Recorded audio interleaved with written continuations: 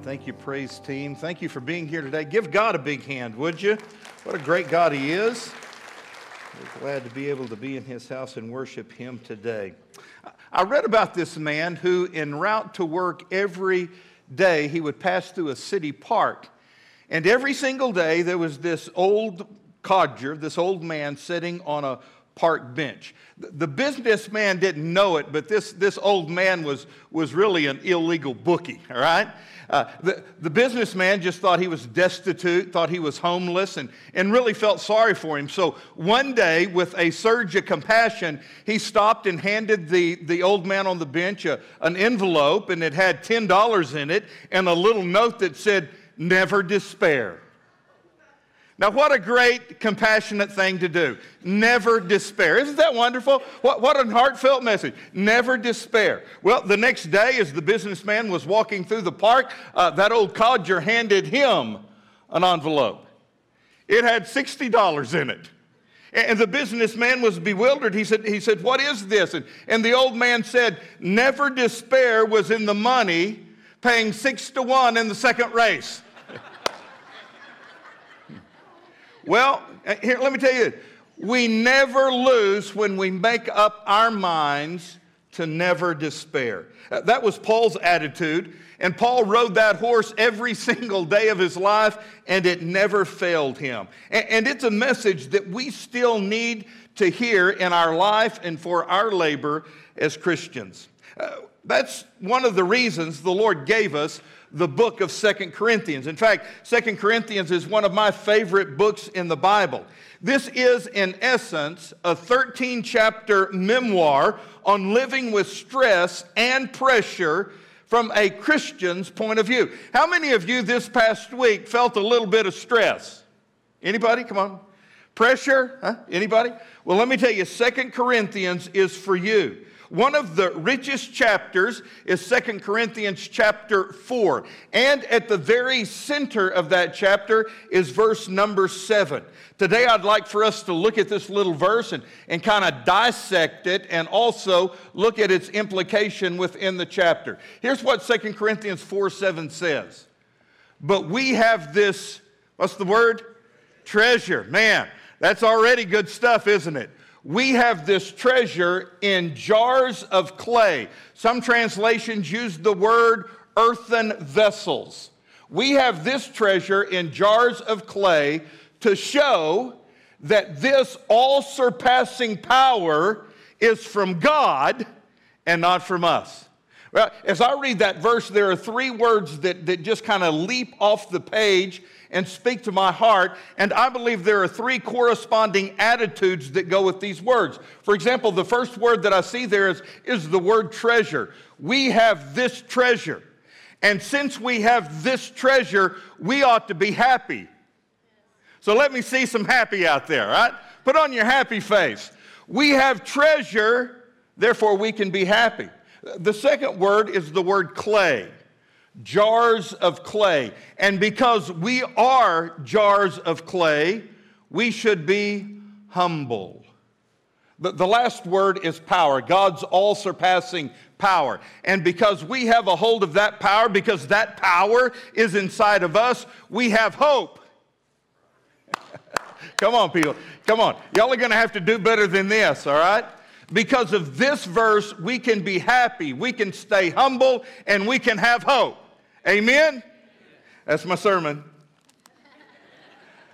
Let me spend a little time talking about these things. First of all, it says that we have treasure. In fact, the verse begins, but we have this treasure.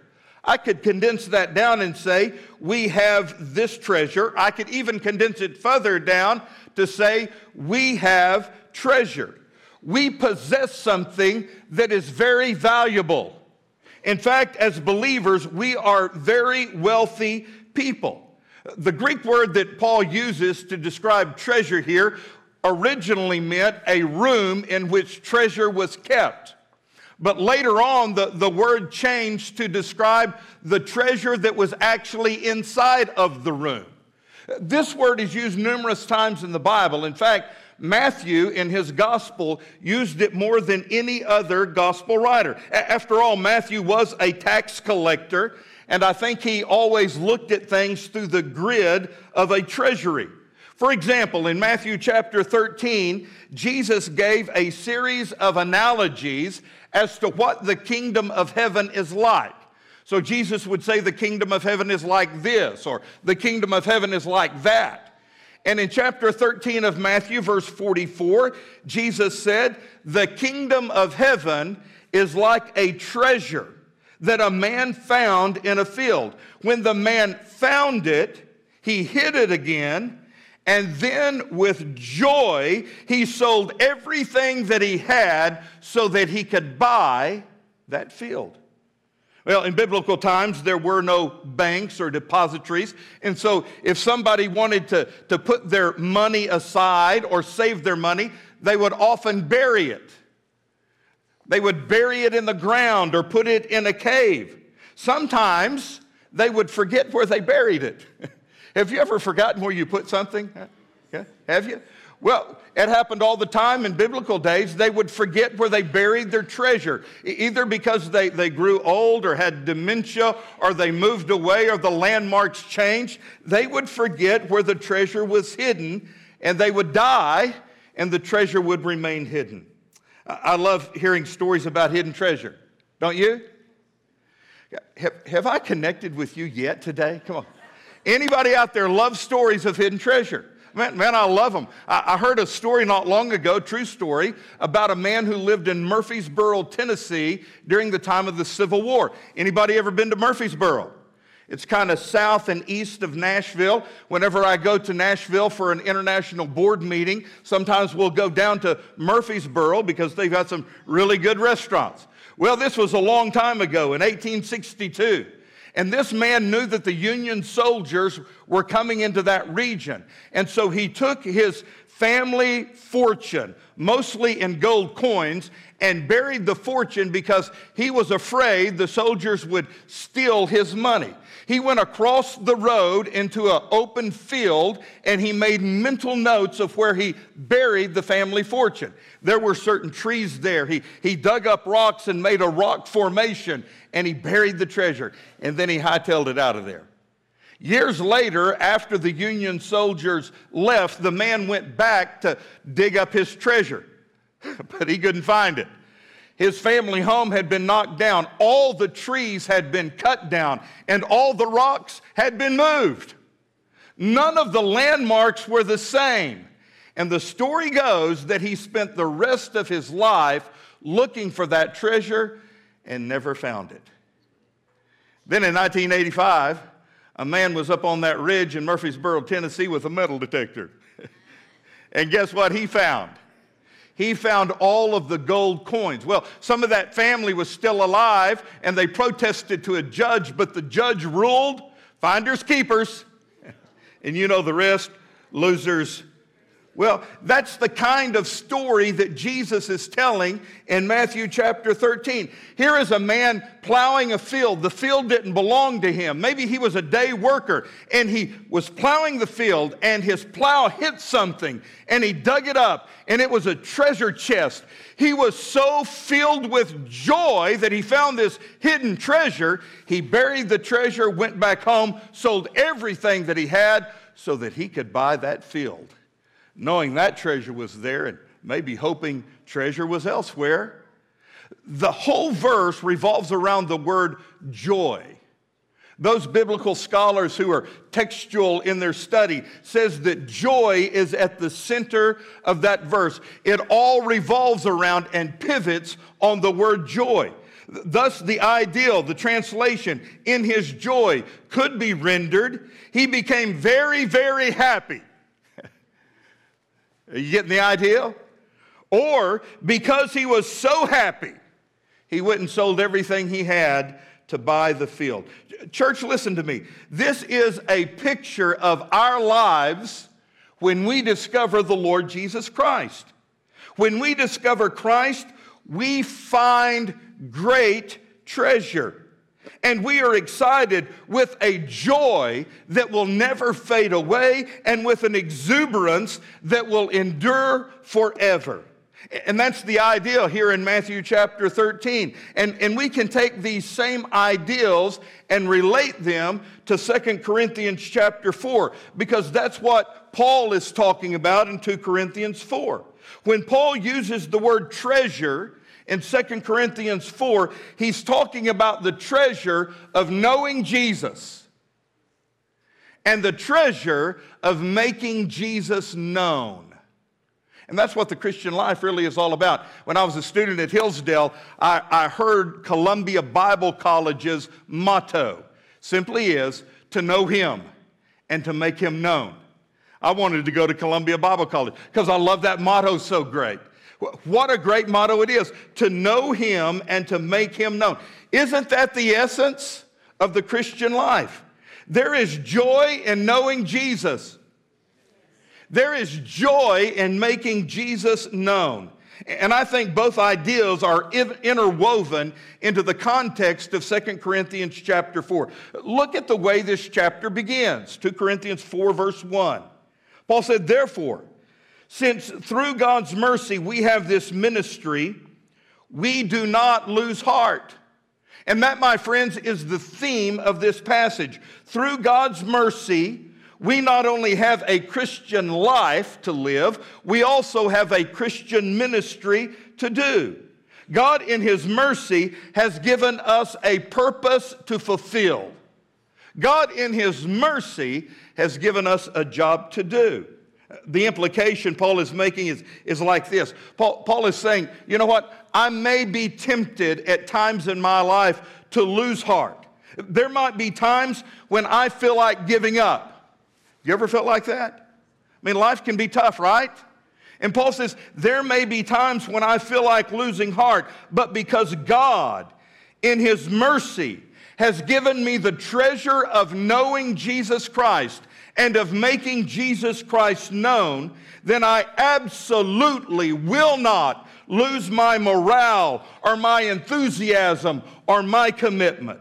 I'm going to be upbeat, and I'm also going to be upright. That's joy. Look at the rest of the verses. Verse 2. He said, rather, we have renounced secret and shameful ways. We do not use deception, nor do we distort the word of God. On the contrary, by setting forth the truth plainly, we commend ourselves to everyone's conscience in the sight of God. And even if our gospel is veiled, it is veiled to those who are perishing. The God of this age has blinded the minds of unbelievers so that they cannot see the light of the gospel that displays the glory of Christ, who is the image of God. For what we preached is not ourselves, but Jesus Christ as Lord, and ourselves as your servants for Jesus' sake. So the subject of this paragraph has to do with working for the Lord and sharing Jesus Christ. Paul is referring here not only to the treasure of knowing Jesus, but to the privilege of making Jesus known to a lost world. He continues that thought in verse 6. For God, who said, let light shine out of darkness. Oh, hang on. Let's do one of these. Do y'all remember last Sunday, what we talked about last Sunday? Jesus said, you are the salt of the earth. You are the what? You are the light of the world. We are light in a darkened world. What did Paul say in 4:6? For God, who said, let light shine out of darkness, made His light shine in your hearts to give us the light of the knowledge of God's glory displayed in the face of Jesus Christ. So verses 1 through 6 say in summary, Paul says, we have preached and we have evangelized as plainly and as honestly as we know how. Day in and day out, we have shared the good news of the gospel of Jesus Christ. And if anyone has not received our message, if anyone has rejected our message, it is because the God of this age, the devil himself, has blinded their hearts so that they cannot see the light of the gospel. But God Himself is able to make that light shine and to give us the light of the glory of God in the face of Jesus Christ. And Paul is saying, this light from God has illuminated my own life. And Paul said, this is the greatest treasure I possess. The treasure of knowing Jesus and the treasure of making Jesus known. Think of it this way. Suppose you found yourself in this huge lighting gallery. It's kind of like a big, huge warehouse, all right? And all they sell in this warehouse are lights, all right? And there's all kinds of lights. Everything from small night lights to these big, huge, beautiful chandeliers that hang from the ceiling. There are floor lamps and table lamps and reading lamps. They're all there. Now imagine yourself being in this large lighting warehouse at nighttime. And there are no windows and all the doors are shut and it's pitch black in there. You can't see your hand in front of your face, but you know you're in a lighting warehouse. And so you grope around in the darkness looking for a switch of a lamp to turn on. And you turn a lamp on, but nothing happens. And you feel around and you find another switch and you turn it on, but nothing happens. And another, and nothing happens. Some of these lamps are not plugged in. Others of them have bulbs that are burnt out. Others of them have no bulbs at all. And so you keep searching, and finally you hit a switch, and bingo, payday, the lamp comes on. It's only got a 25-watt bulb in it, though, and so it's not real bright, but it's light enough so that you can see, and you find other lamps, and you turn another one on, and there's more light, and another one on, and there's even more light. Here and there throughout the lighting warehouse, among the lamps, there are some that actually work. There are some that actually do what they were intended to do. They burn brightly in a dark room. They bring light to a dark room. That's the picture of your Christian life and ministry in this world. Jesus said it last week. You are to be a light in a darkened world. That's what we do. We are walking lights for a dark world in which there are many other lamps that are darkened by sin. Other people who have never heard Jesus or rejected Jesus, they may be beautiful lamps, gilded in gold, cost a lot of money, but what good are they if they're not doing what they were intended to do? And my friend, that's why God made you. That is His treasure that He's put inside of you. The treasure of knowing Jesus and making Jesus known. I love what the missionary E. Stanley Jones said. He said, when I met Christ, I felt like I had swallowed sunshine. Isn't that good? That's who we are as believers. There's no joy in all the world like the joy of knowing Jesus. That is our treasure. Amen? The second word is clay jars. But we have this treasure in jars of clay or in earthen vessels. I said earlier that in biblical times, when they didn't have banks, they would bury their precious possessions in the earth, or they would put them or hide them in caves. And many times they would store these treasures in jars of clay. Have you ever heard of the Dead Sea Scrolls? You ever heard of those? These are priceless artifacts, writings from the Old Testament that were found made some 2,000 years ago, and they were discovered in some caves near the village of Qumran.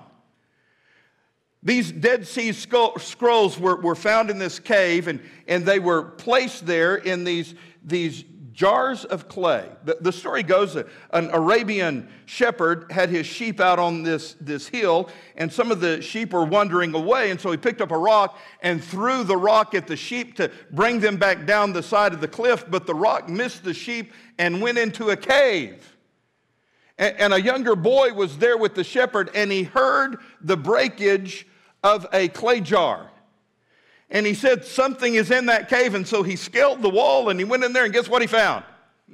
These old manuscripts of the Old Testament, written some 2,000 years ago, the Dead Sea Scrolls, they had been in this Qumran cave for almost 2,000 years, stored in jars of clay. But jars of clay are fragile, aren't they? They're easily damaged. They're easily broken. And Paul is using that as an illustration for you and for me. He said, we are the depositors of God's treasure, yet we are fragile, and we are breakable, and we are easily damaged. And I think every one of us in this room can identify with that, can't we? I mean, I don't need to spend any time on this point. No matter how strong you think you are or how stoic you try to be, you're fragile. You're easily damaged. You're breakable, whether it be physically or emotionally. And I would dare say there are some in the room today, and you feel like a jar of clay that has been chipped or cracked or broken. You feel like somebody's thrown a rock at you and shattered you on the inside. Well, the benefit of all of that is to keep us humble. Okay? You say, well, dude, I'm not getting that. I'm not picking that up too good. Well, you need to because of point number 3. What's the third word? It's the word power. You know, the Lord could have made us vaults of steel. God could have made us treasure chest of titanium. But He didn't. He made us earthen vessels. He made us jars of clay. And He did so for one reason. Look at verse 7 again. He said, we have this treasure in jars of clay to show that this all-surpassing power is from God and not us. It's God's power that keeps us going. It's not our own power. That word power is the old classic term that we get our English word dynamite from. And here is what Paul is saying. Since the all-surpassing power that fuels our life is from an external source, from God Himself, we can be resilient even in the face of discouragement. You need to see this within the context of this passage. Look at verses 8 through 10. Can we throw that on the board? Let's look at this. Paul says, we are hard pressed on every side. Have you ever felt like that? I mean, that you're just kind of pressed together on all sides. You're being pressed, yet you're not crushed. We are perplexed. Anybody in here been perplexed this past week about decisions you need to make? Oh, thank you. I stay in a constant state of perplexion, all right? We are perplexed, but we're not in despair. We're persecuted, yet we're not abandoned. We're struck down, yet we're not destroyed. He goes on to say, we always carry around in our body the death of Jesus, so that the life of Jesus may also be revealed where? In our body. Paul is saying it's God's power that keeps us going. Therefore, nothing short of God's power can shut us down. And so if you're trying to live the Christian life and do the Christian work, I can tell you something. There is no place for discouragement in your life. We may be jars of clay, but we contain the treasure of Jesus Christ and His ministry. And His all-surpassing power is flowing through us. Never despair. Let me close with this story. One day, a long time ago, a farmer's donkey fell into a dry well. The farmer was perplexed because, number one, he didn't see how his donkey could fall down there, but the donkey did. And then he didn't know how he was going to get his donkey out. There was no way to get that donkey out from there. The donkey was bailing and crying and screaming, and the man was upset. And finally he decided the best thing to do, because this donkey was so old and feeble, he thought the best thing to do is just go ahead and bury it in the well. So he called his neighbors together, and they all picked up shovels, and they started throwing dirt into the hole on top of the old donkey. The donkey was scared to death, and in fear he started bailing out again. But then he settled down. And they just kept pitching dirt in there. And finally, the farmer looked down in there to see how it was going. And he was amazed at what he saw. With every shovelful of dirt that hit that donkey's back, the donkey would shake it off. And as the dirt fell below him, he would step up on the dirt. And before long, to everyone's amazement, that old donkey stepped out from the edge of the well and just trotted off, never to be seen again. I don't blame him. Sometimes we feel like we're being buried alive, don't we? That old devil, he's shoveling dirt on our back every day of the week. The world is shoveling dirt on our back every day of the week. Other people sometimes shovel dirt on our back every day of the week. Here's the trick. The trick is to learn how to shake it off, let it fall below us, and then step up on it. Literally, we can take our problems and make them stepping stones so that we become the people that God has called us to do. And the reason we are able to do this is because we are energized with the all-surpassing power of God Himself. And He has put His treasure inside of us. The treasure of knowing Jesus and making Jesus known. So church, can I tell you? Never despair. Never despair. Shake it off and step up on it. Never despair. Heavenly Father,